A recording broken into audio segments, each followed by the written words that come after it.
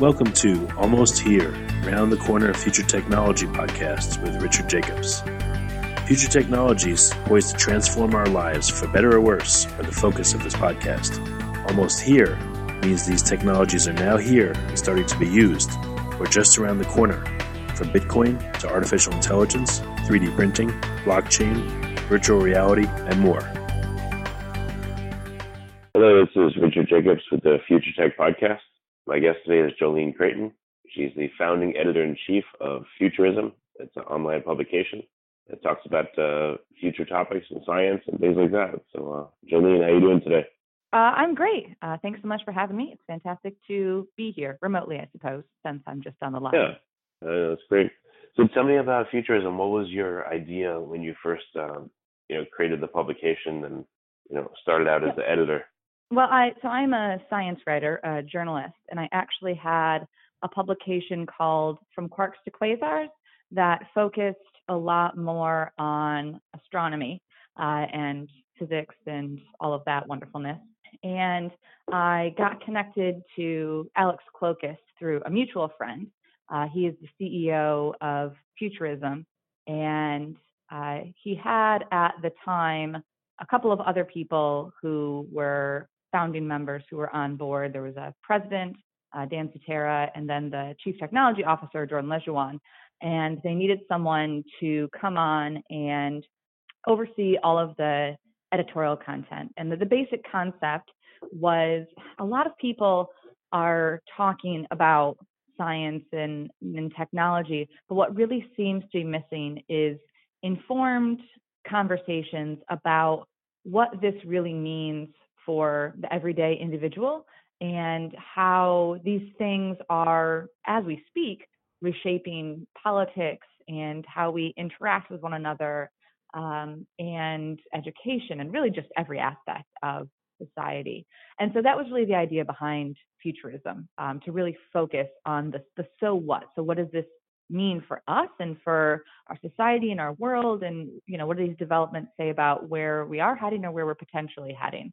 So that's basically Futurism in a nutshell. And that was roughly 3 years ago, a little over 3 years ago now that we launched. And have things changed since then, or is the focus still the same? At Futurism? Mm-hmm. Yep. So the publication still focuses on science and technology and how it's reshaping our world. So we don't really cover stuff like new iPhone launches or, product updates for iPhones and tablets and so on. We focus a lot more on larger disruptive things that pose potentially existential threats to society. So artificial intelligence, CRISPR gene editing, blockchain, and things of that nature. Yeah, I tend to focus on the same stuff here, but more just the excitement of it and the technologies that people think may be far away, but they're not far away. They're actually here and they're in use, at least somewhat. Yeah, I mean, especially you talk about artificial intelligence and self-driving cars. I mean, they're not 10 years away. They're not even 5 years away. They're here now. Uber has them driving on streets in Phoenix and I believe in places in California. China is launching a number of different services. A lot of places are already testing out the technology. And I've noticed since Futurism launched, there's actually been quite a few other publications that have started really focusing on the future. So, Forbes and Washington Post and a bunch of other different outlets all have dedicated sections specifically to the future and how it impacts the world. The future and how science and technology are reshaping it. Yeah. Well, I think we're just starting to see more and more in popular culture, all these aspects come into fruition and all these technologies that are really starting to take off. VR has had a resurgence. AI has all of a sudden had a resurgence. 3D printing, a lot of patents have expired, and now it's becoming more widespread. So it just seems like the future is suddenly here. It's kind of funny, Yeah, well, it has a lot to do with the pace of change, which I know everyone talks about a lot, but with the advent of the computer and the way that our technologies are just shrinking year after year after year, which allows us to basically pack more power into smaller and smaller devices. And it just allows us to do so much more. And the pace of that it just keeps going. Um, and and so these disruptions are just getting more and more widespread. I mean, at this point, they've reached, nearly every place on the globe. I mean, it's just half a century ago, trying to, understand news on a global scale was something that was extremely, extremely difficult just because the nature of the news cycle and how long it took to get information out there. But now with YouTube, you can live stream an event, I mean, as it's happening to just everyone on the planet. It's just, it's really amazing. Yeah. There was a book by Alvin Toffler from years ago called, I think, Future Shock. And he talked about the pace of innovation in different industries. And, of course, like government and education was, probably some of the last and the slowest. But it's really, future creep is really invading everything we do. I think that's why we're seeing more of it. Like you said, it's accelerating. Yeah, and the problem, because you'd mentioned, education and the various places that are often the last to sort of reap the benefits of technological developments. And I think one of the issues with technology is that I was at a summit last year, and they had a bunch of individuals from the Department of Defense there, and they were talking, the topic was artificial intelligence and what its role is in government. And people were, asking these government officials how the United States is incorporating technologies into their systems, so like HR and basic processing like that. And their responses were really quite shocking. And they basically said that because of all of the red tape and the pace at which the government moves and all of the hurdles you have to surmount in order to get these things adopted on a really basic level, that they are just decades behind where technology actually is. And I think that's why we started to see more and more private industry really starting to step up and fulfill these gaps where the government just isn't able to keep pace. So, kind of jumping topics, but SpaceX is a great example, and how they're doing all of these, rocket launches and, reusable rockets, and going to be ferrying individuals to the International Space Station for NASA. And they're just, private investors are able to accomplish things that the government just can't because of the pace at which it moves.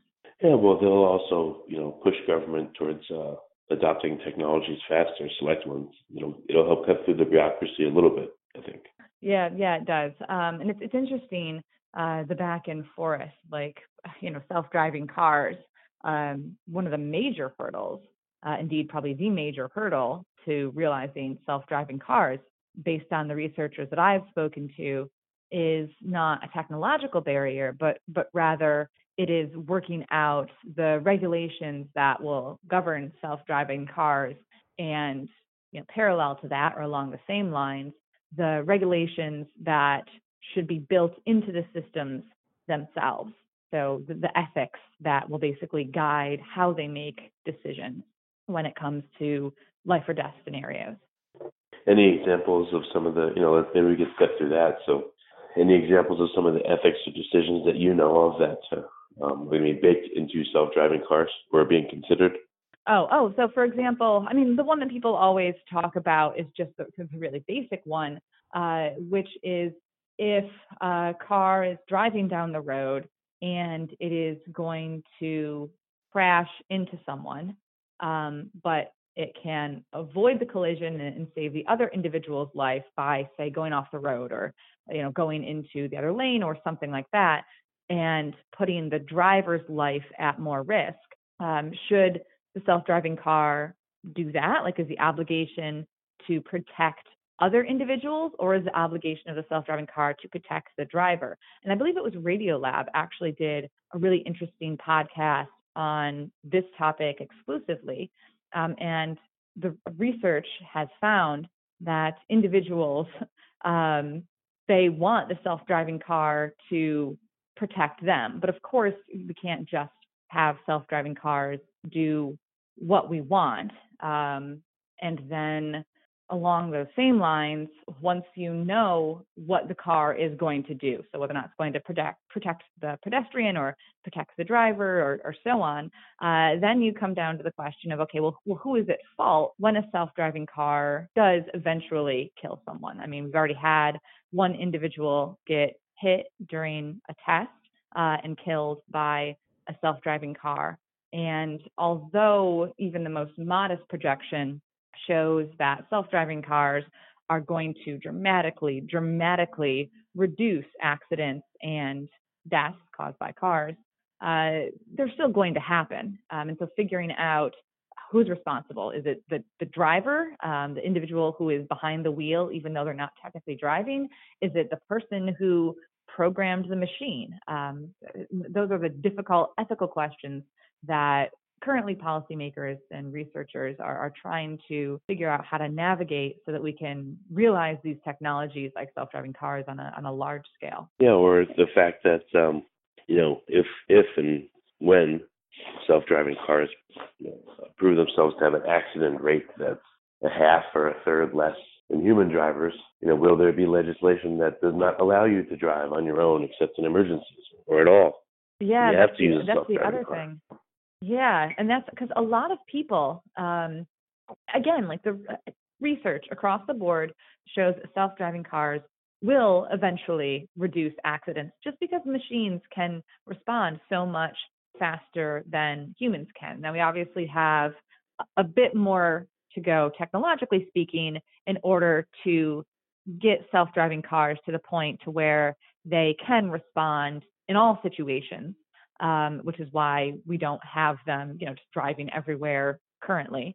But despite the fact that research shows that they're going to reduce accidents and deaths, individuals in surveys, I think it was like 80%, it was an overwhelming majority, said that even if research has proven that self-driving cars, are able to successfully drive and navigate and can do so better than humans, they still wouldn't trust a car, a machine, to take the wheel.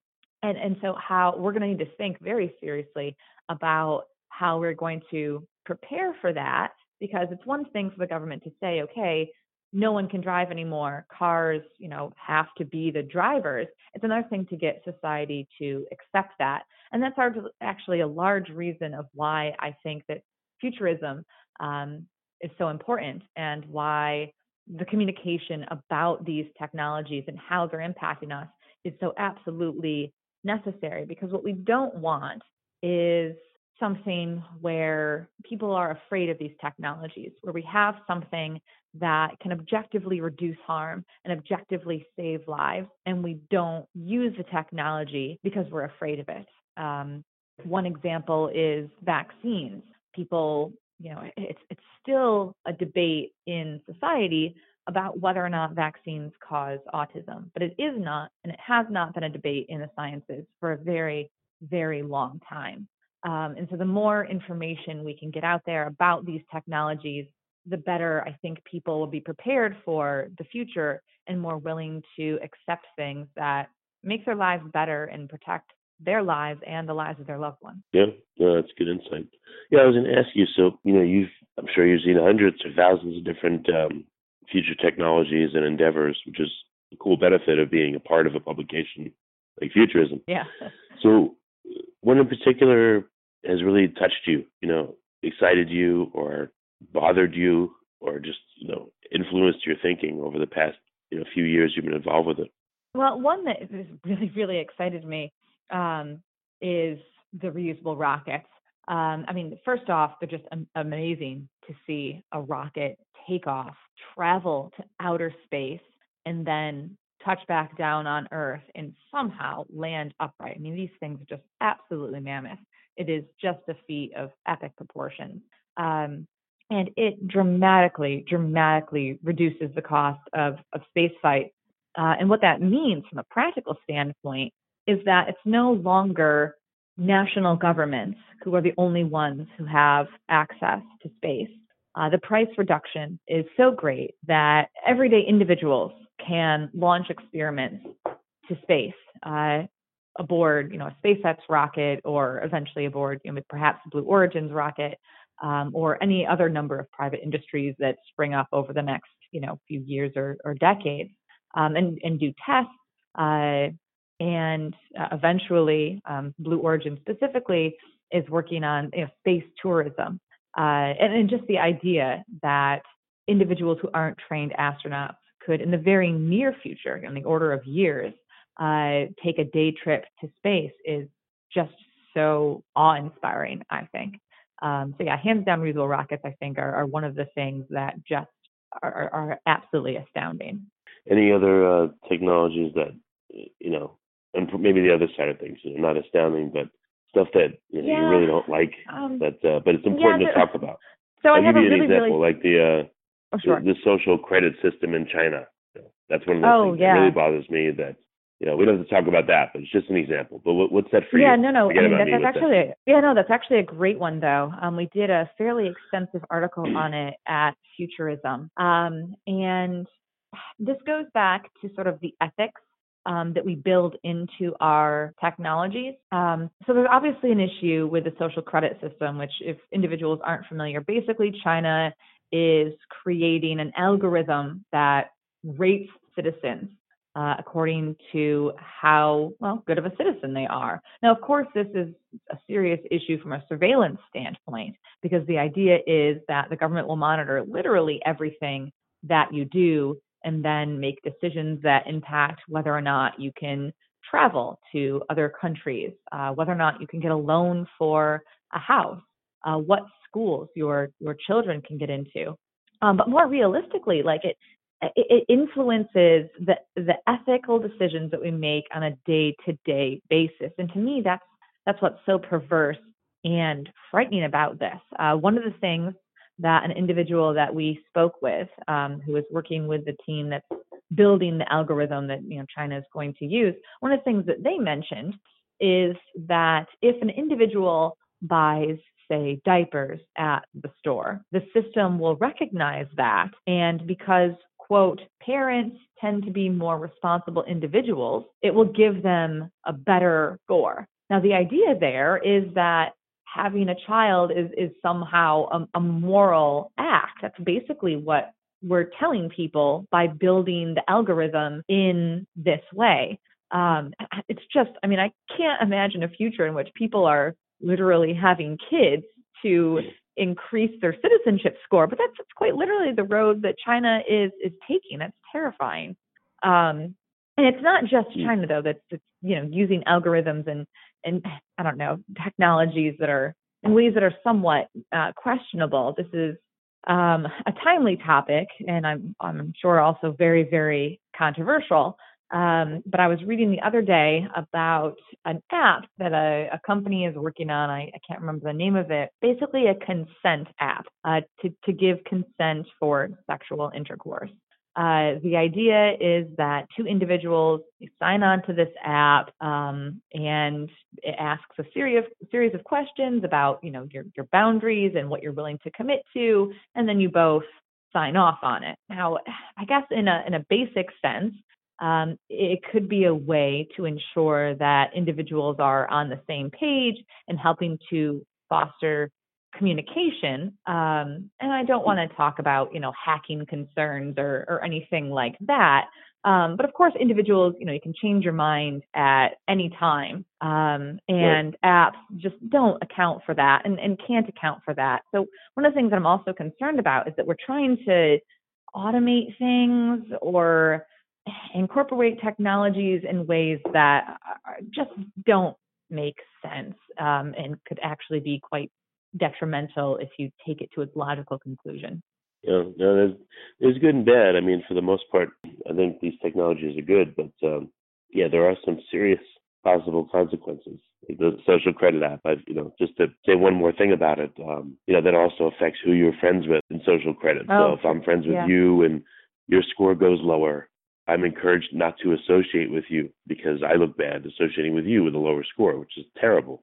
So it's like crazy social engineering, and it's just an awful, awful thing. Yeah. And that's why these questions about who is going to be the one making decisions, and how are we going to implement these technologies are so important. It's stuff that they're the questions that we try and tackle at Futurism by speaking with researchers who are studying the technology from a philosophical and societal standpoint, the researchers and scientists who are actually working to build the technologies, and government policymakers, because it's not an easy question to answer, because if you put technology in the hands of the state, you could go down paths like China. Social engineering and surveillance become serious questions. But then, of course, should it just rest in the individual who makes it? Because that's also fraught with a lot of questions and concerns and problems, because then we're assuming the individual who makes the technology is going to have society's best interests at heart, which, as we've seen through social media giants like Facebook, certainly isn't always the case. Often they're driven by money. So I think we need a really careful balance of government influence and individual feedback in order to ensure that these technologies are adopted safely, and ultimately they do benefit society, because the potential is so great, it's so promising. But across industries, from biotechnology and gene editing to space flight and reusable rockets and AI weapons, the threat is also very real. Definitely, yeah. So what is it? It's kind of a silly question, but what does it feel like to be you? You're looking at all this new technology all the time. You're being exposed to things that most people are never exposed to, which is really cool. When you interact with friends and family, or you're just out and about, you have your own perspective because you've seen all this stuff. What is the real world and people that aren't in the know? What are they like to you versus you? What do you know that they don't, and what has that done to your interactions? Well, I think honestly, it's a small thing, I suppose. But one of the things that I have noticed the difference between kind of myself and individuals who maybe don't have as firm an understanding of science and technology, is I'm not afraid. There are serious concerns with technology, as we were just talking about. But when a lot of publications and a lot of news outlets talk about these technologies, they are in catastrophic ways. They always seem to travel down the path of doom. And, we hear, it seems like every time someone writes or speaks about artificial intelligence, they immediately jump to Skynet or to, Terminator or some other apocalyptic scenario. And most is just completely and totally unrealistic.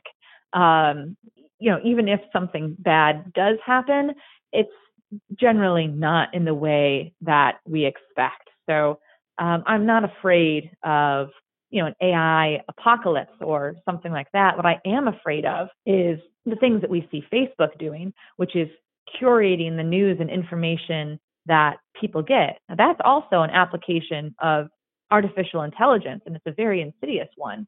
And I think one of the reasons that it is so detrimental is because people don't recognize it. They don't see it.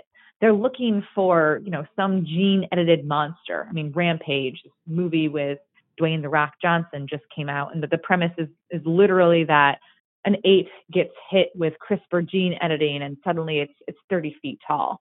That's the stuff that people are looking for. I remember. Yep. That's completely unrealistic. Right. The stuff that we need to be wary of is often far, far simpler and more mundane, and in fact, stuff that we can easily protect ourselves from, and manage. And I think that's one of the things that we really always try to communicate at Futurism, what the actual threats really are and what people need to know and be informed about in order to protect yourself where you can and where you do in fact need to, and what to let go of, what you don't actually have to be worried about or afraid of. So yeah, basically just the hype, I suppose. It's really, really easy to not get involved in that and to, see when something is being oversold. So a lot of times I'll see society and people around me. An article will come out or a new technology and news will come out about it, and everyone will be, kind of freaking out. And it's just, yeah. Yeah, no, I agree. I've also seen that certain technologies that, they may be hyped in an article or in the press, and then if you actually experience them, unfortunately, they're far lamer or they're less far along than the article seems to say. Yeah. Another example is virtual reality. Have you ever tried a VR device? Yeah, I've tried several of them. CES and various places. Yeah, and a lot of people that I've met actually haven't. The best that they've ever had would be, like the little, I don't know, I can't remember what Google called it, the little Google box, basically, where you just, put your phone in this like viewfinder type device, and it kind of makes things look, relatively 3D and VR-esque, but it's really not true virtual reality. And the first one Google that I tried Cardboard, was Google Cardboard. That's it. Yeah. It just does not do the technology justice at all. The first one that I really tried was the Oculus Rift, and it's really just mind blowing. I do think that there's a little ways we have to go yet in order to really have VR come into its own. I think one of the largest barriers is A, the price, and then B, the fact that a lot of devices are still currently tethered to a PC. And so you're limited in how far you can move, which obviously, limits how the game or, whatever it is, whether it's a VR movie, can be designed. But again, technology is accelerating at such a rate. Devices are getting smaller and smaller, and already Intel and a number of other organizations are or have launched devices that operate untethered. It's just going to take a little bit for the price of those to come down to where the everyday individual can really afford it. But it was just so mind-blowing the first time I tried virtual reality. Yeah, I remember when I went to Japan a year ago, and I was looking for Bitcoin because I heard, supposedly that Bitcoin was everywhere there. And I didn't cover the whole country, certainly, but I didn't really see it. Yeah. It seems like it was hyped. That's and I think a lot of the publications, if I remember correctly, a couple of years ago, were talking about, virtual reality is fantastic, but they're talking about that in similar ways to cryptocurrencies and blockchain technologies, as though they were going to, be just taking over the world on the order of a year or so. And that hasn't quite happened, as I said, largely, I think, due to the price. But it's the same with blockchain. It is a very disruptive force, but we don't have a lot of, dApps applications that certainly everyday individuals aren't using. Most people, don't have the first idea of what blockchain is or why it is so potentially disruptive and revolutionary. And we don't really have, there's no current real utility beyond, cryptocurrencies, at least for the everyday individual. So, but yeah, oh my gosh, publications are writing about that, and hype is definitely an issue in that industry in particular. So, a silly question is, what is the future of futurism? Where are you guys headed? Or are you are you going in the stream of wherever technology is taking you? That's the basic idea. So we have a couple of, sections that we cover. There's artificial intelligence, biotechnology, so human augmentation, blockchain. And a couple of years ago, we covered blockchain far, far less, but Consensus and a number of, ventures and startups have really started investing in the space.